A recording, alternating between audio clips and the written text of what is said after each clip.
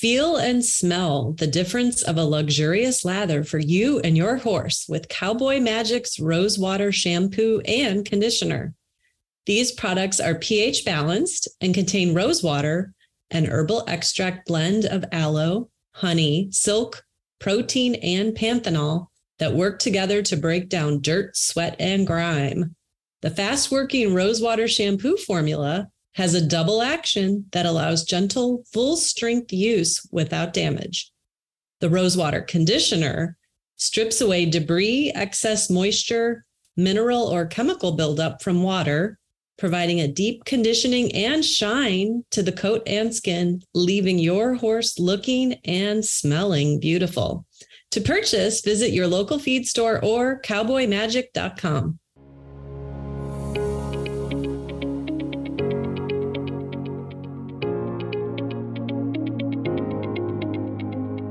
Welcome to Barn Banter by Horse Illustrated, a podcast with something for all horse lovers. I'm Raquel Lynn from Los Angeles. You might know me from my blogs, Horses and Heels or Stable Style. And I'm Susan Friedland from Saddle Seeks Horse. Raquel and I grew up reading Horse Illustrated magazine and riding as much as possible. Today, we both write for the magazine and are friends in real life. Join us each month as we do one of our favorite things, talk about horses and the horse lifestyle. Today, we have two very inspiring guests talking with us about the benefits of equine therapy. First, we chat with Lauren Reicher, an incredible equestrian born with cerebral palsy who has overcome every obstacle thrown at her. Then we are joined by Victoria Notif Netanel, the founder of Mini Therapy Horses. And finally, we learn about this month's adorable adoptable miniature horse, Charlie Brown.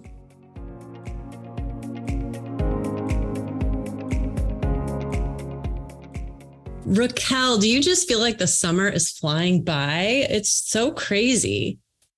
Yes, this summer, I can't believe we're in August already. I don't know what's happening, and I really would like it to slow down.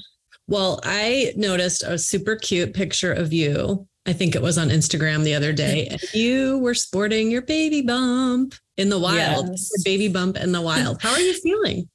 I feel really good. Actually, yeah, the bump is definitely growing. You're still riding? Still riding. It's been really hot though. So I've been doing a lot more turnout, and that's just because both of us, probably more me. I'm not settling up, but yeah, we are just over the heat. Yeah. Well, speaking of heat, I noticed an article you did about candles, and I know you have some exciting new products coming out with your Stable Style line. So maybe give us the scoop. Yeah, of course. So yeah, the August issue of Horse Illustrated magazine features a really fun candle roundup. As we know, candles are my love language. And a lot of people's, it's just so nice for fall. I know it's very hot right now, but soon you'll be wanting to burn, those fall scents and stuff like that. And actually, a couple of my new products that just arrived are new match boxes, and those are really fun. I've always had this thing about collecting match boxes, and they're oversized. And these new match boxes, they're actually the Fira matches, because I took a photo of her and I commissioned it into some artwork. And so it has Fira's head on the box, and it's really, really cute. So anyone who wants to, light up their candle with a match, the Fira matches are perfect. You are so creative, and what could be better than having matches based on your horse? That's really neat. I love it. Yeah, so fun. So yeah, tell me about you though. You've just been traveling all summer. Yeah, I have the sunburn and mosquito bite welts to prove it. No, so backing up a little bit, I was able to go to BreyerFest to launch my latest book, Marguerite, Misty, and Me. And it was so much fun because I had never been to BreyerFest. And I felt like I sort of knew what to expect because the last couple episodes, we've had people on to share the goodness of all things Breyer and real horses at Kentucky Horse Park. But Raquel, seriously, put it on your bucket list. And maybe once baby grows up a little bit, you need to go, because it's such a great time of family fun. And I met so many fellow horse lovers. And one of the most meaningful moments I had was I had my childhood Misty of Chincoteague Breyer model horse there as I was signing books at the Taborton book vendor booth. And a woman, I'm guessing in her mid-20s, saw the model, came over to me and said, I used to hate reading. And then my fourth grade teacher gave me Misty of Chincoteague. And I read that, and I read all the other Marguerite Henry books, and I'm a reader today. So what was really cool about that moment, I took a picture with her, was that the following weekend, I drove out to Chincoteague Island, Virginia, to be part of Pony Penning Week, which, was made famous in Misty of Chincoteague.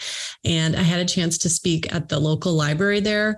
And I retold the story to the people who were attending my talk. And I got really choked up as I was saying this.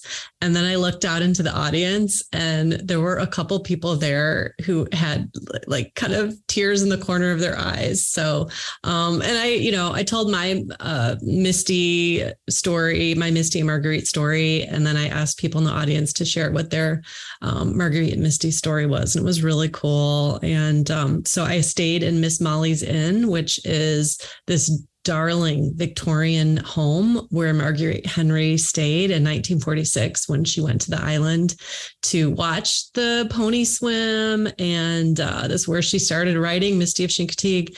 And the museum that just bought the BB Ranch, I got to talk there and just meet so many awesome Chincoteague locals, and then people like you and me who grew up reading Marguerite Henry books, who were there vacationing to take in the event. But that is why I'm sunburned, because on the Friday of Pony Penning Week, I don't know if a lot of people know about this, but it's really cool to watch the ponies swim back. So they go from Chincoteague, where they are held at the carnival grounds for the full auction, and then they swim back to their island refuge home, Assateague Island.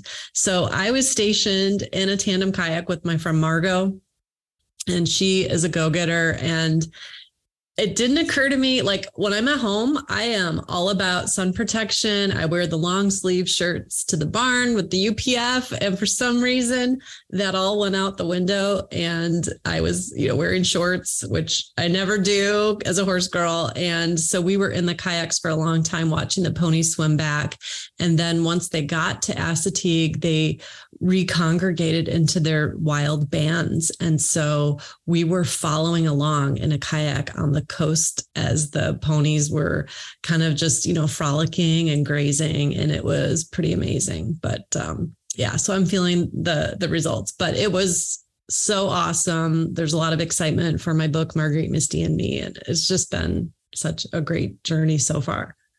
That's awesome. Well, yeah, we have a great lineup of guests today, so we should probably get started. Yep, let's do it. Lauren Reicher is a 24-year-old woman born with cerebral palsy who started therapeutic riding at age 3 by the recommendation of her surgeon after reconstructive hip surgery. After graduating from therapeutic riding, she took to riding recreationally and competitively with Hunter Jumper Barnes on Long Island. In 2021, she graduated from Brown University, where she co-captained their NCAA equestrian team and earned her bachelor's degree in education and public policy. Following graduation, she worked as director of development at Special Olympics New York, where she raised money to help create the Summer Show Series, a program which gives the equestrian athletes of Special Olympics New York the opportunity to compete alongside the larger hunter jumper community at A shows. Lauren now works in public relations at the American Thoracic Society, but continues to spearhead the Special Olympics New York equestrian program. She turned professional in September of 2022 to continue growing the program and cultivate the next class of riders with disabilities. Lauren, I'm so happy to have you on our podcast today.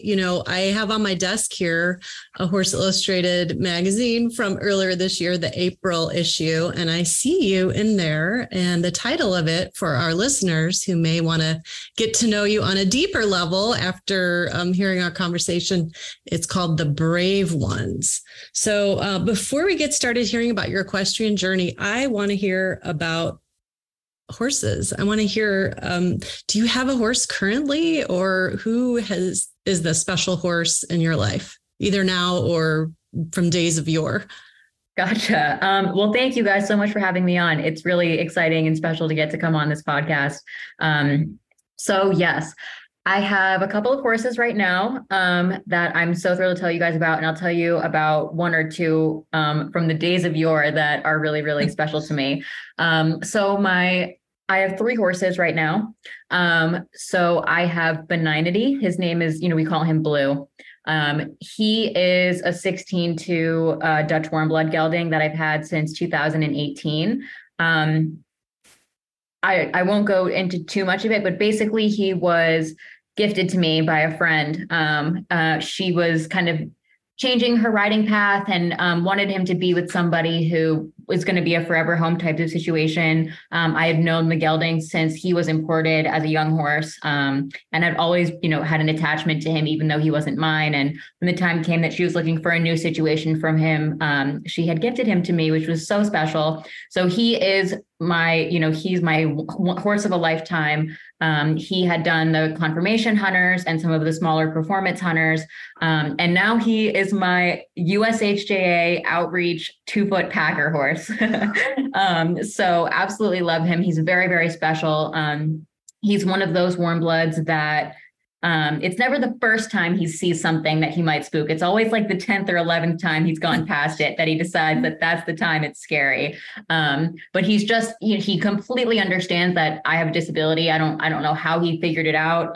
Not that it's that hard to figure out, but he totally knows. And he treats me, with acknowledgement that I have some challenges, which I think is so unique and rare to find in a horse. So I have him. I have another horse. His name is Renaissance. We call him Rennie. He belonged to Becca Weisbard. You may recall from 2016, she very tragically passed away in the Grand Prix at Hitz as a young teen. And so this was her junior hunter, and her parents had kept him for all this time. And so he was donated to our Special Olympics equestrian program. And so he's kind of under my care and my kind of like a foster parent for him, even though he's like mine / Special Olympics. But he is 17 hands. He's 20 years old now. And he's rehabbing from an ICL injury. And so he's going to be limited for, the rest of his riding career, but, he's a perfect mount for Special Olympics. So I have the two of them together. And then I also have an off-the-track thoroughbred named Joker. His race name was Post a Joke, that I've had since 2017. I got him as a barely 4-year-old. He was a little green bean, a little wiggly thing, super, super sweet and talented. And he's being used in a lesson program at North Fork Equestrian, which is the head trainer of that program is Alexandra Marichik, who I grew up riding with. So nice spread and, interesting set of horses we've got under our barn. Lots of personalities. Yeah. You had me at off-track thoroughbred. I have one of those. So Lauren, there's so many things I want to discuss with you, and you kind of touched on them in that little brief overview of your special horses, but you are kind of, I don't know how to say this, like just a woman who had some physical challenges to overcome from early childhood, and you found your way on the back of a horse. So I would love to hear kind of your equestrian journey, and then also how you got involved with Special Olympics. Sure. So I was born with cerebral palsy, and, when I was a kid, my legs didn't separate at all. Not to use too scientific of a term, but I basically had like a mermaid tail. So my legs didn't separate at all. My brain didn't acknowledge my legs as being two separate extremities. So it was recommended by my rehab specialist when I was, 2.5, maybe 3 years old, that I do therapeutic horseback riding. She felt that the motion of sitting on top of a horse with my legs apart would eventually become muscle memory. And slowly my brain would start to learn, that I have two separate legs. So that was how I got into it. And I had done therapeutic riding for a while. And eventually, the instructor who I was riding with in therapeutic riding came to my dad and said, I have a farm in Goshen, New York. And if you were willing to take her to my farm for lessons, I feel that I could make her like an able-bodied rider. And so my mom is going to find out about this right now. She hasn't known. It's been 20 years, and she's about to find out from this podcast. But I cut school every Friday. My dad picked me up from school and drove me to Goshen, New York to go take riding lessons. I think it turned out okay on the education side. I don't think I missed too much, but we skipped school every Friday. We went riding, and eventually, we got to a point where I was capable of posting at the trot by myself. I started riding on Long Island shortly afterwards, since probably about 2008, I want to say. I was riding on Long Island at a hunter jumper barn. That was kind of my introduction to the hunter jumper world. And so I had been riding there, and slowly, finding out that as I was working with trainers in a program that saw, the potential for where my abilities could go, I started adding more and more of what I could do. So I eventually learned to canter, eventually learned to go over some small cross rails, putting cross rails to a line, the line into a full course. And it all kind of built from there. So I had been, ever since probably 2008 or 9, I've been riding with a hunter jumper barn, really focusing on the hunters, and occasionally the equitation as well. So I started kind of showing locally, showing in a special series for riders with disabilities on Long Island. Eventually it got to a point where I was progressing out of the levels that program offered, and wanted to be more competitive and wanted to see if I would have any success competing as an able-bodied rider. And I was very lucky that I was able to go and do that. Moving forward down the line a little more, I went to Brown University for college, and they had an NCAA equestrian team, an IHSA program. So I rode for the IHSA team in college, and eventually went on to be its co-captain my senior year. That was one of the most rewarding experiences I've ever had in my life, to experience equestrian sports for the first time in a very formal kind of team setting. Kind of my running joke with a lot of my friends who played football at Brown or did other sports at Brown was that I never thought as the young child that, with a disability, that one day somebody would call me a Division I athlete. So it's kind of just like a running joke between me and my friends, but it was super, super meaningful for me. So then after college, my first kind of big girl job was that I was director of development for Special Olympics New York. That was the role. And I was really focusing on fundraising, event planning, kind of gala events, smaller cultivation events, in getting to know the Special Olympics New York organization, I discovered that they offered equestrian as one of the sports. And so I, instantly, from the day I started, knew that I wanted to start an equestrian program or be an equestrian coach for the Special Olympics. And so that was kind of how the Special Olympics Summer Horse Show Series program that I helped to create got started. And so as I was kind of leading that program and going to A-rated shows with a whole group of Special Olympics athletes as their coach and as their trainer, I felt that it was in my best interest and the best interest of the program to turn professional with the USEF. So I decided to do that last September, and committed to continuing to kind of cultivate the next class of riders with disabilities up to a competitive level. That's kind of where my dedication is. I'm not, I don't have a full barn of clients, and I'm not going to shows all the time, but I'm really focusing on, like I said, cultivating the next class of riders with disabilities. That's really exciting. Okay. So I have two other questions that came up while you were talking. And the first is going back to that moment when you were really little and trying to get your legs to kind of, or your brain to acknowledge that you had two separate legs. Do you remember that first ride, or were you too small to remember that? I remember. I definitely do. Because, what was interesting was when we got to the barn, my dad, so the program had a physical therapist on site. And so, they kind of stretch you out a little bit before you get on and just kind of physically prepare your body, especially first timers, for what is about to happen. And I remember my dad saying to the physical therapist, she's never spread her legs before. I don't know how you are expecting to put her on top of a horse. And he said, I think you should take the saddle off and we'll hold her on top of the horse on her knees. And they were like, well, we'll cross that bridge when we get to it. Because when they picked me up to put me on the horse, which was, by the way, a Clydesdale of all horses, when they picked me up to go on the horse with a saddle on, my legs just went like that. Like it just happened. So I think obviously, they see stuff like this happen all the time. I can't tell you how many times since that happened to me, I've seen it happen for other families.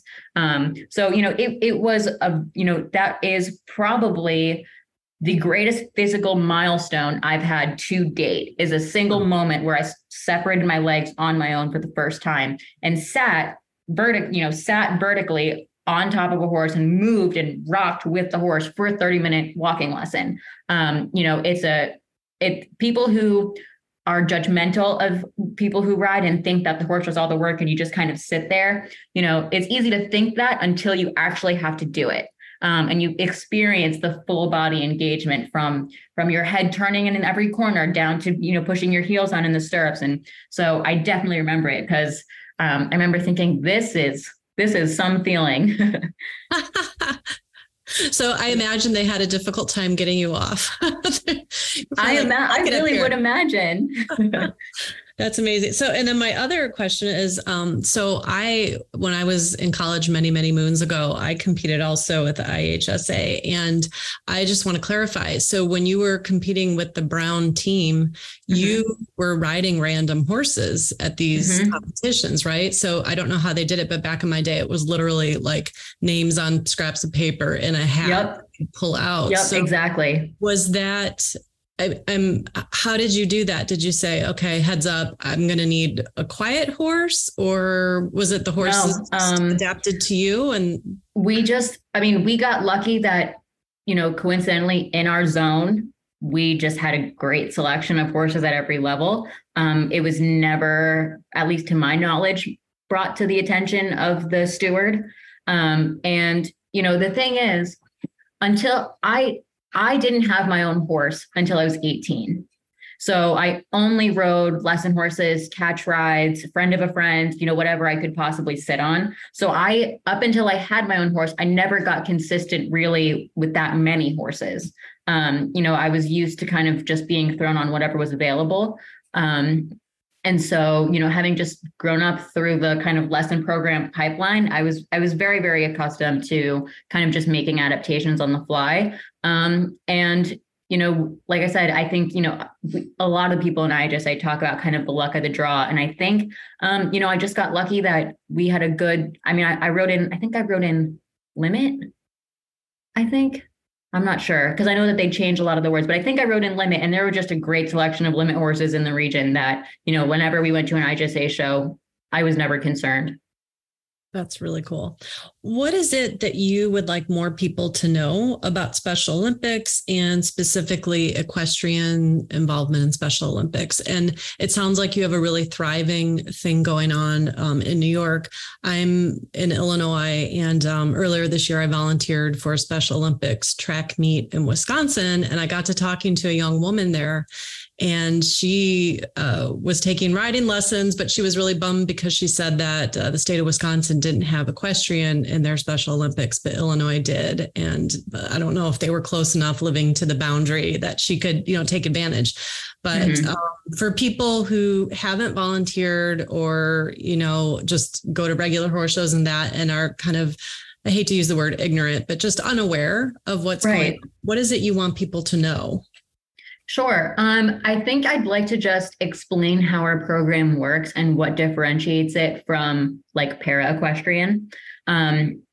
So para-equestrian refers to riders with physical disabilities, whether they are inherited or environmental. And the Special Olympics is an organization that serves athletes with intellectual and developmental disabilities.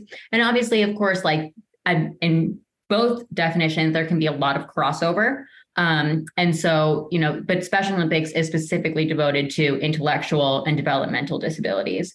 So what I experienced growing up and going to hunter jumper shows, either locally or on the A circuit, was that, it occurred to me, there are so many therapeutic riding programs out there. There are so many riders with disabilities. Why isn't there a designated class or a designated division at every major horse show for riders with disabilities? And so that was kind of the inspiration. And what we were able to do at Special Olympics is, this is how kind of it works. So the Special Olympics mission is to provide completely cost-free training and competition opportunities for athletes with intellectual and developmental disabilities in the state of New York. And so what we did was I approached the either executive directors or horse show managers of some of the major horse shows in New York and asked them what they would think about letting us run an exhibition division that's not rated, but occurs at a rated horse show, where we could fill the entire class with Special Olympics New York equestrians who are enrolled in our program, who are training with us. And so we provide all the specs, we provide, exactly what the class rules are. And when we come to a horse show, we bring a profile of all the riders in the class to the steward so that she or he can share it with the judge. This way we don't interrupt, the appropriate kind of flow of communication. And the judge can understand each rider's unique abilities so that they can all be judged according to what they can do rather than what they can't do. And so Special Olympics, is committed to not only removing the barriers that people with disabilities experience of not always being included in mainstream sports, as well as the extreme financial barriers associated with equestrian sports. So when we go to a horse show, Special Olympics is underwriting all of the costs. That's shipping, stabling, entries, outfits for the riders, health certificates, warm-up classes, ring tickets, braiding, the works. So it's obviously really expensive to go to a show. And a lot of our Special Olympics New York athletes would never have access to equestrian sports without the principle of them underwriting costs. So that's what we're doing. The program started last year and we went to Saratoga, hit Saugerties, and the Hampton Classic. We just had our horse show at Saratoga this week. We're going to HITS. And so we're just working on growing this program, trying to maximize the number of riders we can bring to a single show and the diversity of levels that we offer, whether that be from lead line through 2 foot or, what have you. And so that's what is unique about this program is that because Special Olympics kind of serves as the parent organization, we're able to, add additional levels to meet the growing abilities of our athletes and their talents. And so that's what we're doing. We're kind of right now geographically limiting ourselves to New York because this is part of the Special Olympics New York organization. But eventually I would love to see there be, like a zone final or something like that where Special Olympics New Jersey, Special Olympics Massachusetts, or whoever could get involved and kind of, the goal is still to make an arrangement in which, all the major horse shows in the country could have a designated division for people with disabilities. I love it. So Lauren, kind of winding down a little bit here, how would you say that the equestrian community, we have people who listen to this podcast from all corners of the US and maybe world, but how can we support you or how can we support riders with different abilities? Mm-hmm. Fundraising always helps. I don't mean to solicit the audience. That's not my intention of coming on here, but we are always fundraising. So if you would like to be a sponsor of any of our shows, any of our classes, sponsor an athlete, that's always more than welcome.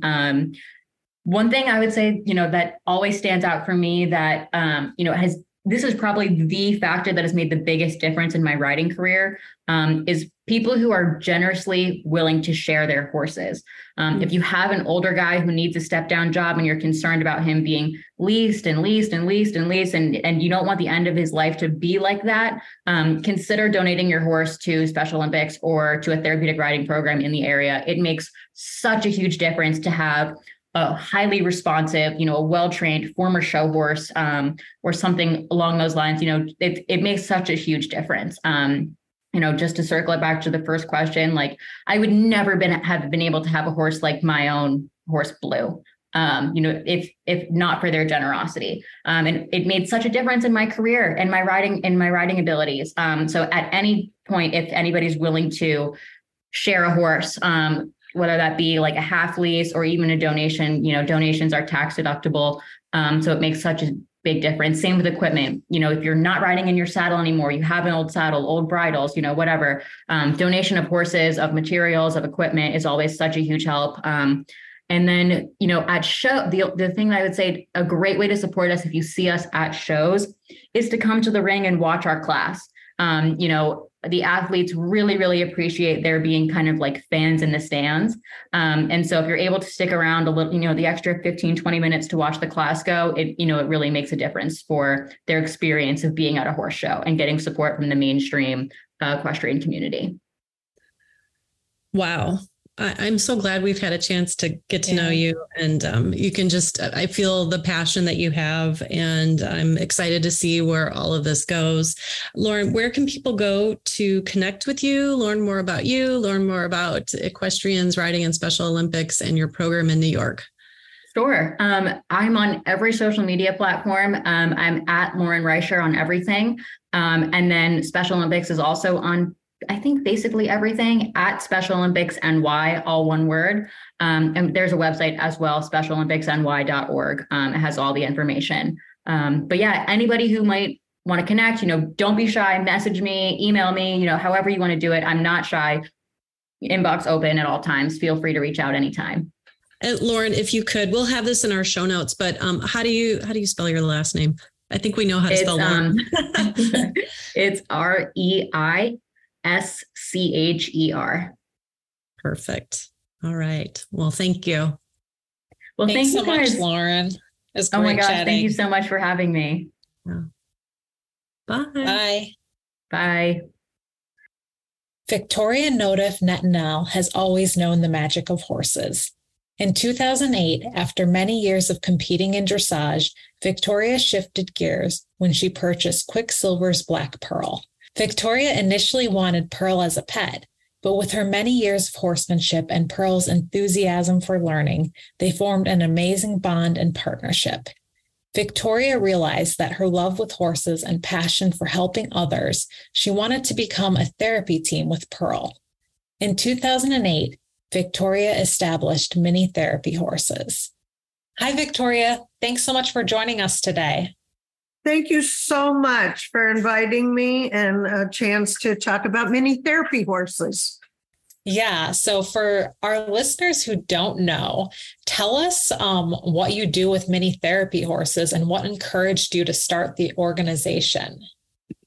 Okay. Well, first of all, I was a dressage rider and I've loved horses all my life. I'm a total animal person, mostly dogs and horses.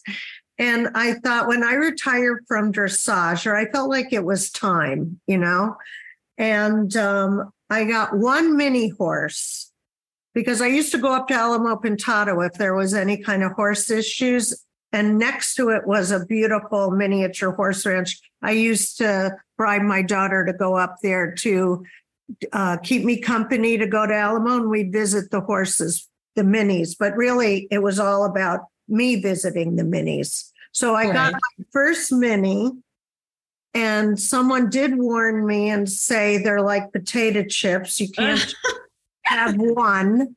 And so I ended up somehow, since 2008, I now have 10 miniature horses.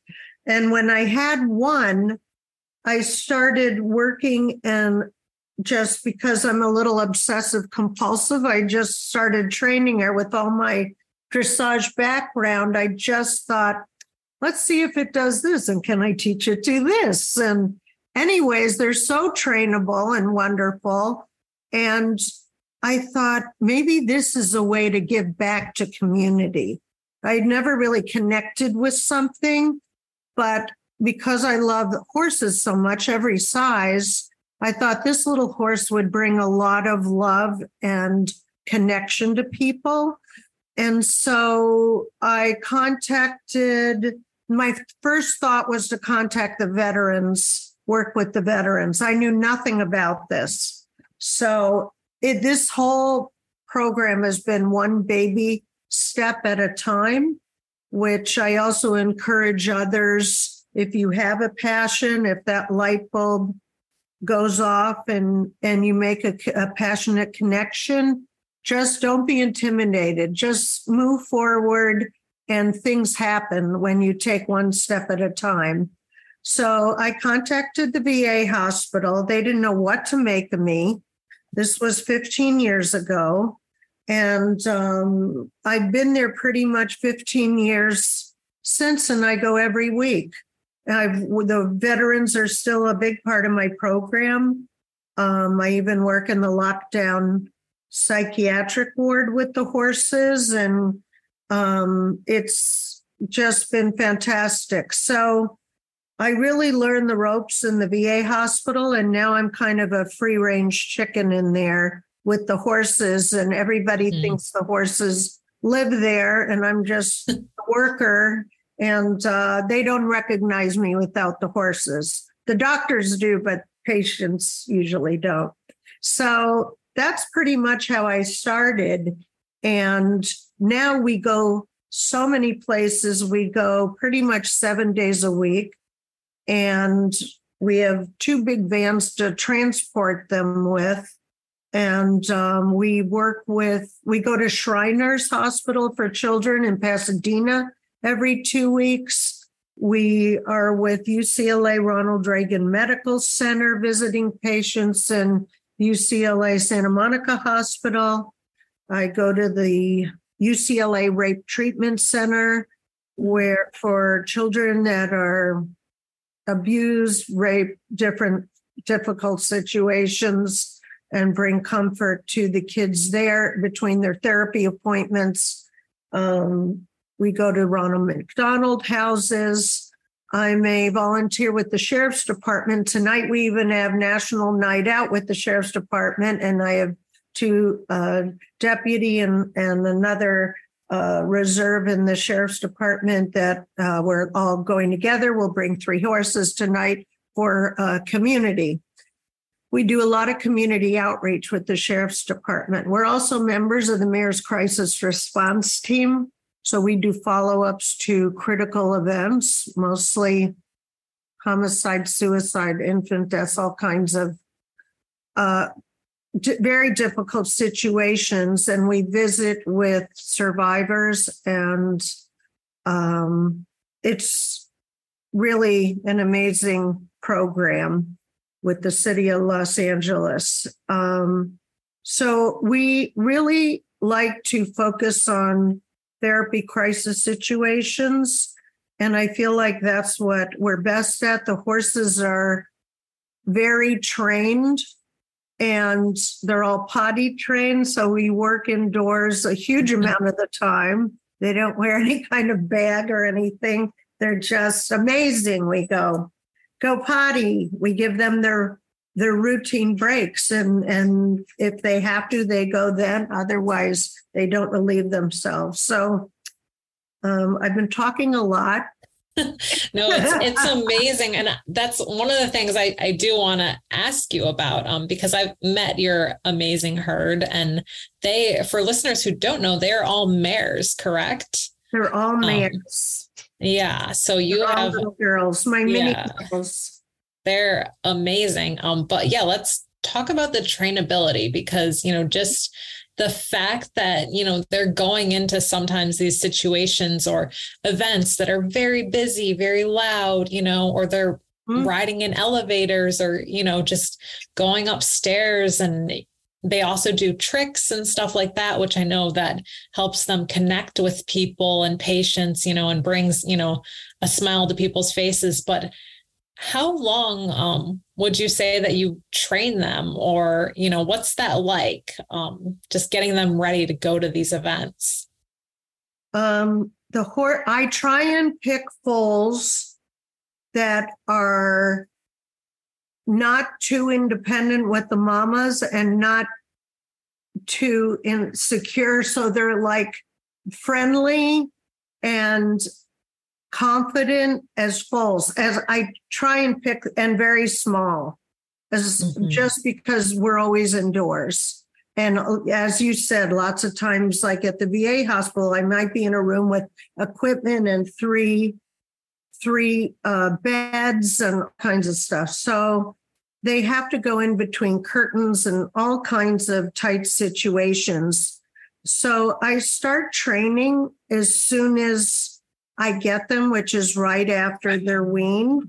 And what I have purchased all of them as foals, and I try and have the breeder, of course, do imprinting the minute they're born, is feeling them all over so that they're accustomed to being touched and every hole being handled and, tapping on the feet and everything like that. So, and if they're a place I can visit them, I visit them.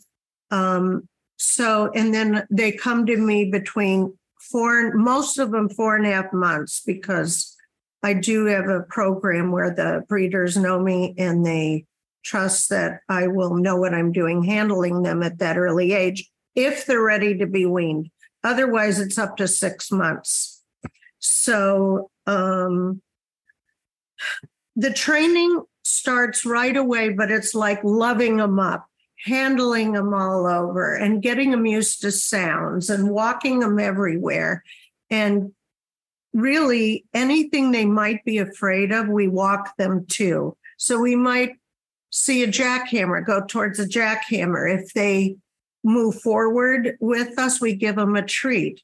We follow trash trucks. We never avoid things that scare them. We are always building their confidence, always, from day one.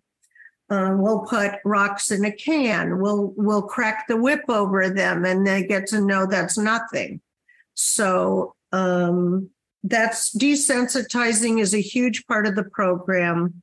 Starting potty training early, which has everything to do with being consistent, all the training with the way you're asking them to do something, same words, same physical gestures, rewards. If they're not understanding something, it's usually my problem or someone else's, a human's problem, not the horse's. So we have to rethink, well, maybe they'll understand it another way, what we're asking, just like a child. I mean, every horse, every animal learns at a different rate. Some of them at 9 months have picked up all the tricks, so much of the training, they're potty trained. It's amazing. Other ones, I have one that's got a little bigger, that's very slow to develop mentally, and she's 3 years old. And I'm still going slow with her because that's what she could handle. So it's really about the individual, the training, but we're always reinforcing the training. I have a horse, 15, Pearl now, and we're just always, it's always the same. You don't take anything for granted. You're always doing the same program and working with them the same. So anybody that becomes a volunteer handler, even if they've had big horses, whatever horses, you have to start from scratch here, because these little girls have been trained a certain way and they have to learn this way, my way to do things. And then it works with these horses. Yeah, that's amazing. Say the same for my dogs. They're totally out of control. Oh, well, tell me what has been, I mean, you go to so many places and you've met so many people, but what has been one of just the most rewarding experiences about doing this in general?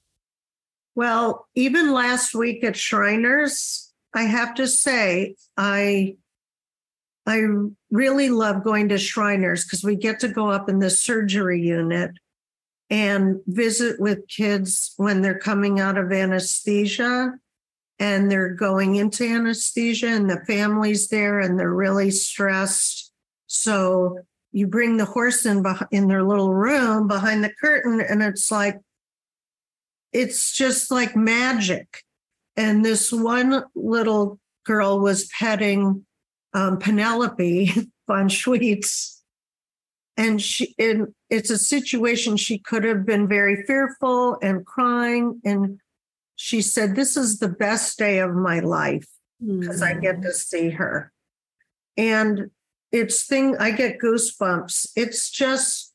It makes all the hard work of having this charity, and it is a lot of work.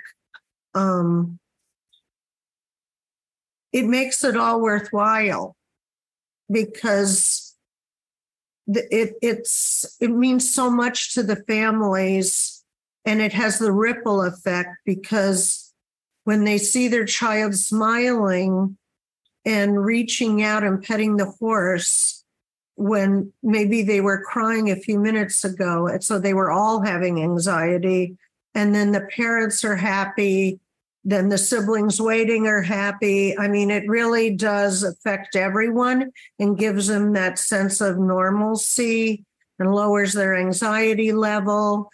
And they take pictures. So it's like a lasting positive memory during a very difficult life situation. Yeah. We also work with kids that are amputees a lot at this Shriners. They actually make the prosthetics there. And just to let you know something very special, in 2 weeks, we go every 2 weeks, the fellow that makes the prosthetics is going to use some of the discard, like the old prosthetic material, because at the top where it connects to the child's limb, there's like a colorful plastic part, maybe with butterflies or whatever, and then the metal rod is attached to that. So they're going to be taking a piece of that and adding Velcro and measuring it to my horse's cannon bone. So as they go through the hospital, the horse will also be wearing a little prosthetic. Wow. So it makes the kids feel like, well, they're not the only ones. Right? So it's really cool. I'm excited about that. There's so many. We've done last wish requests with veterans. That's been unbelievable. Where the vet is surrounded by family members and nurses, and I brought the horse in, and this one man was going in and out of consciousness, and he talked about when he grew up on a farm. He was fostered by a family that had horses, and he was talking about how to take care of the horse, and then he'd fade away, and then he'd come back and tell me what to do and how much he loved the horse. And it was just unbelievable for everyone that was there. Yeah. And he passed 2 days later. It was actually in the newspaper, this story, so I could talk about it. Oh, wow. Yeah. I mean, you've done such amazing work and continue to do such amazing work. And for our listeners who want to find out more about mini therapy horses, how to connect with you online, where can they do that? Thank you so much for saying that. Please go to our website, minitherapyhorses.com, horses with an S, minitherapyhorses.com. We're on Instagram, Mini Therapy Horses, and Facebook, and we post a lot of our visits, what we're able to post of patients and events. And if anybody is interested in volunteering, go to the contact section on the website, and there's an application. Or if anybody wants to donate, you can donate. We're a 501c3 nonprofit charity, and any size donation, $5, anything helps care for our horse angels. So anything's appreciated. Thank you so much. That's wonderful. Well, thank you so much for being here today and sharing. And like I said, we'll put those links in the show notes. And wonderful. Yeah, we just love those adorable minis. They are adorable and they love their work. Yeah. Thank you so much. Thanks for letting me share. Bye. Bye. Regardless of where you live, higher temperatures may lead to summer itches, skin sensitivities, or irritations for your livestock and pets. Mane and Tail Protect Antimicrobial Medicated Shampoo and Wound Spray offers your animals the solutions needed when facing wounds and skin problems. Made with a deep penetrating dual action pH balance formula, these products allow quick, easy cleaning and disinfecting of minor cuts, scrapes, and sores to help keep your horse's skin looking and feeling healthier. Mane and Tail's Protect Shampoo and Wound Spray kills a wide range of microorganisms, including yeast, bacteria, mold, fungi, rain rot, hot spots, skin rashes, and are true veterinarian strength antimicrobial products, leading to faster results. To purchase, visit your local feed store, Tractor Supply, or purchase online at maneandtailequine.com.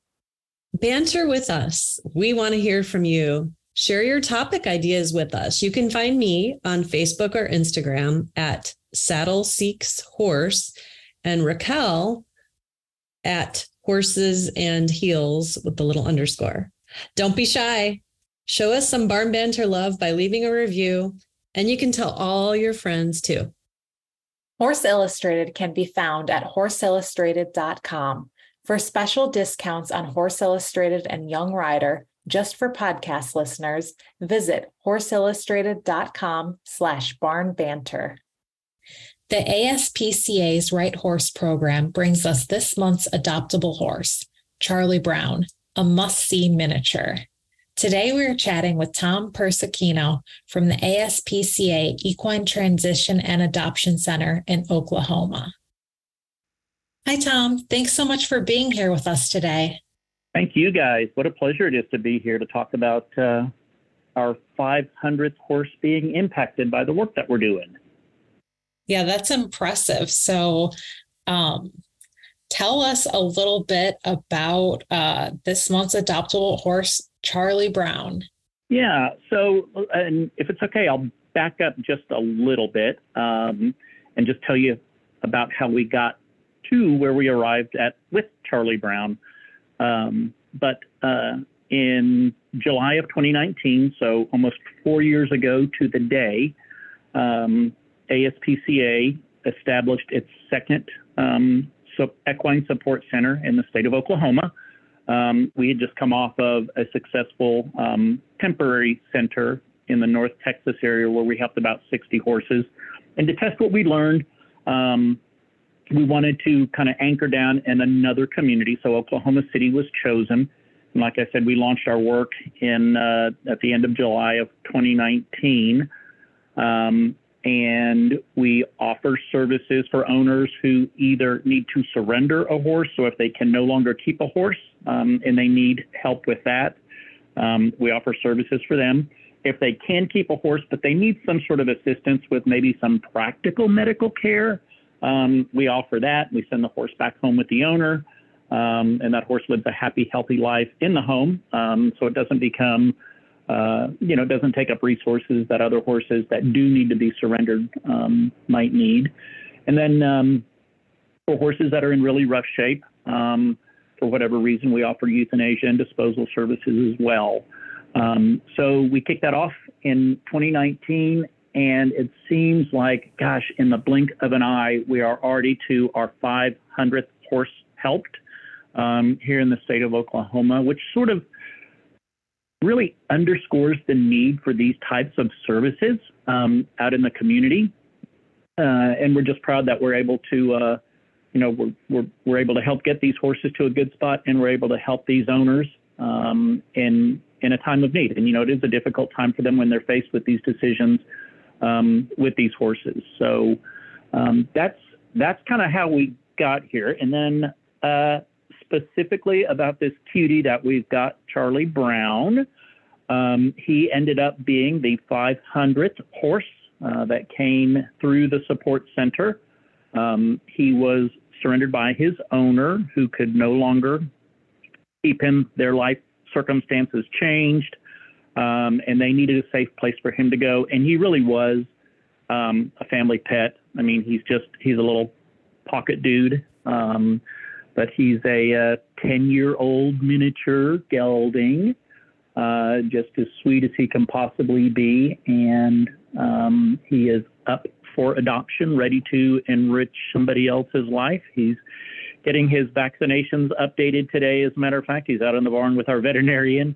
He's going to have a little dental exam done today as well. But other than that, we expect a good, clean bill of health, and he is ready to find his next right home. Yeah, he is so cute. We'll put the link in the show notes so that our listeners can see him. But for anyone who is looking for a mini, which actually it's a great coincidence that you're on today, because our other guest, she actually runs a mini therapy program. And so we've just been talking about minis all day today. So this is just on topic. But he is really cute. Now, who do you think would be a good home for him? I love the fact that you're featuring mini. They are some of the most amazing horses out there. They can be therapy horses. They can be in-hand liberty horses. They can be trained to cart drive. They make the cutest cart driving horses. And they're really a suitable horse.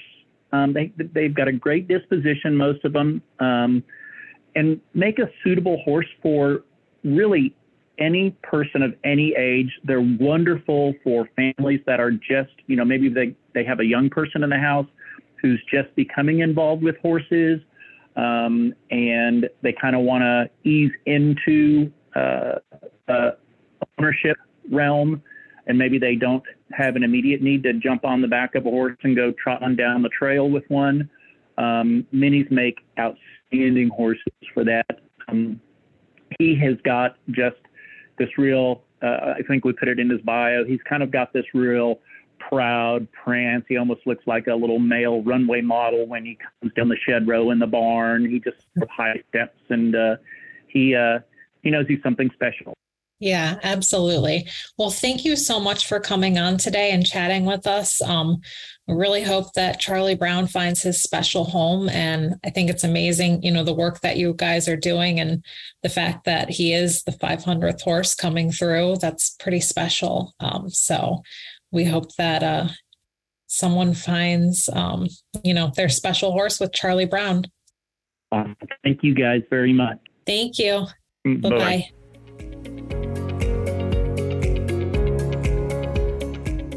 Thanks for listening to our show. See you next month.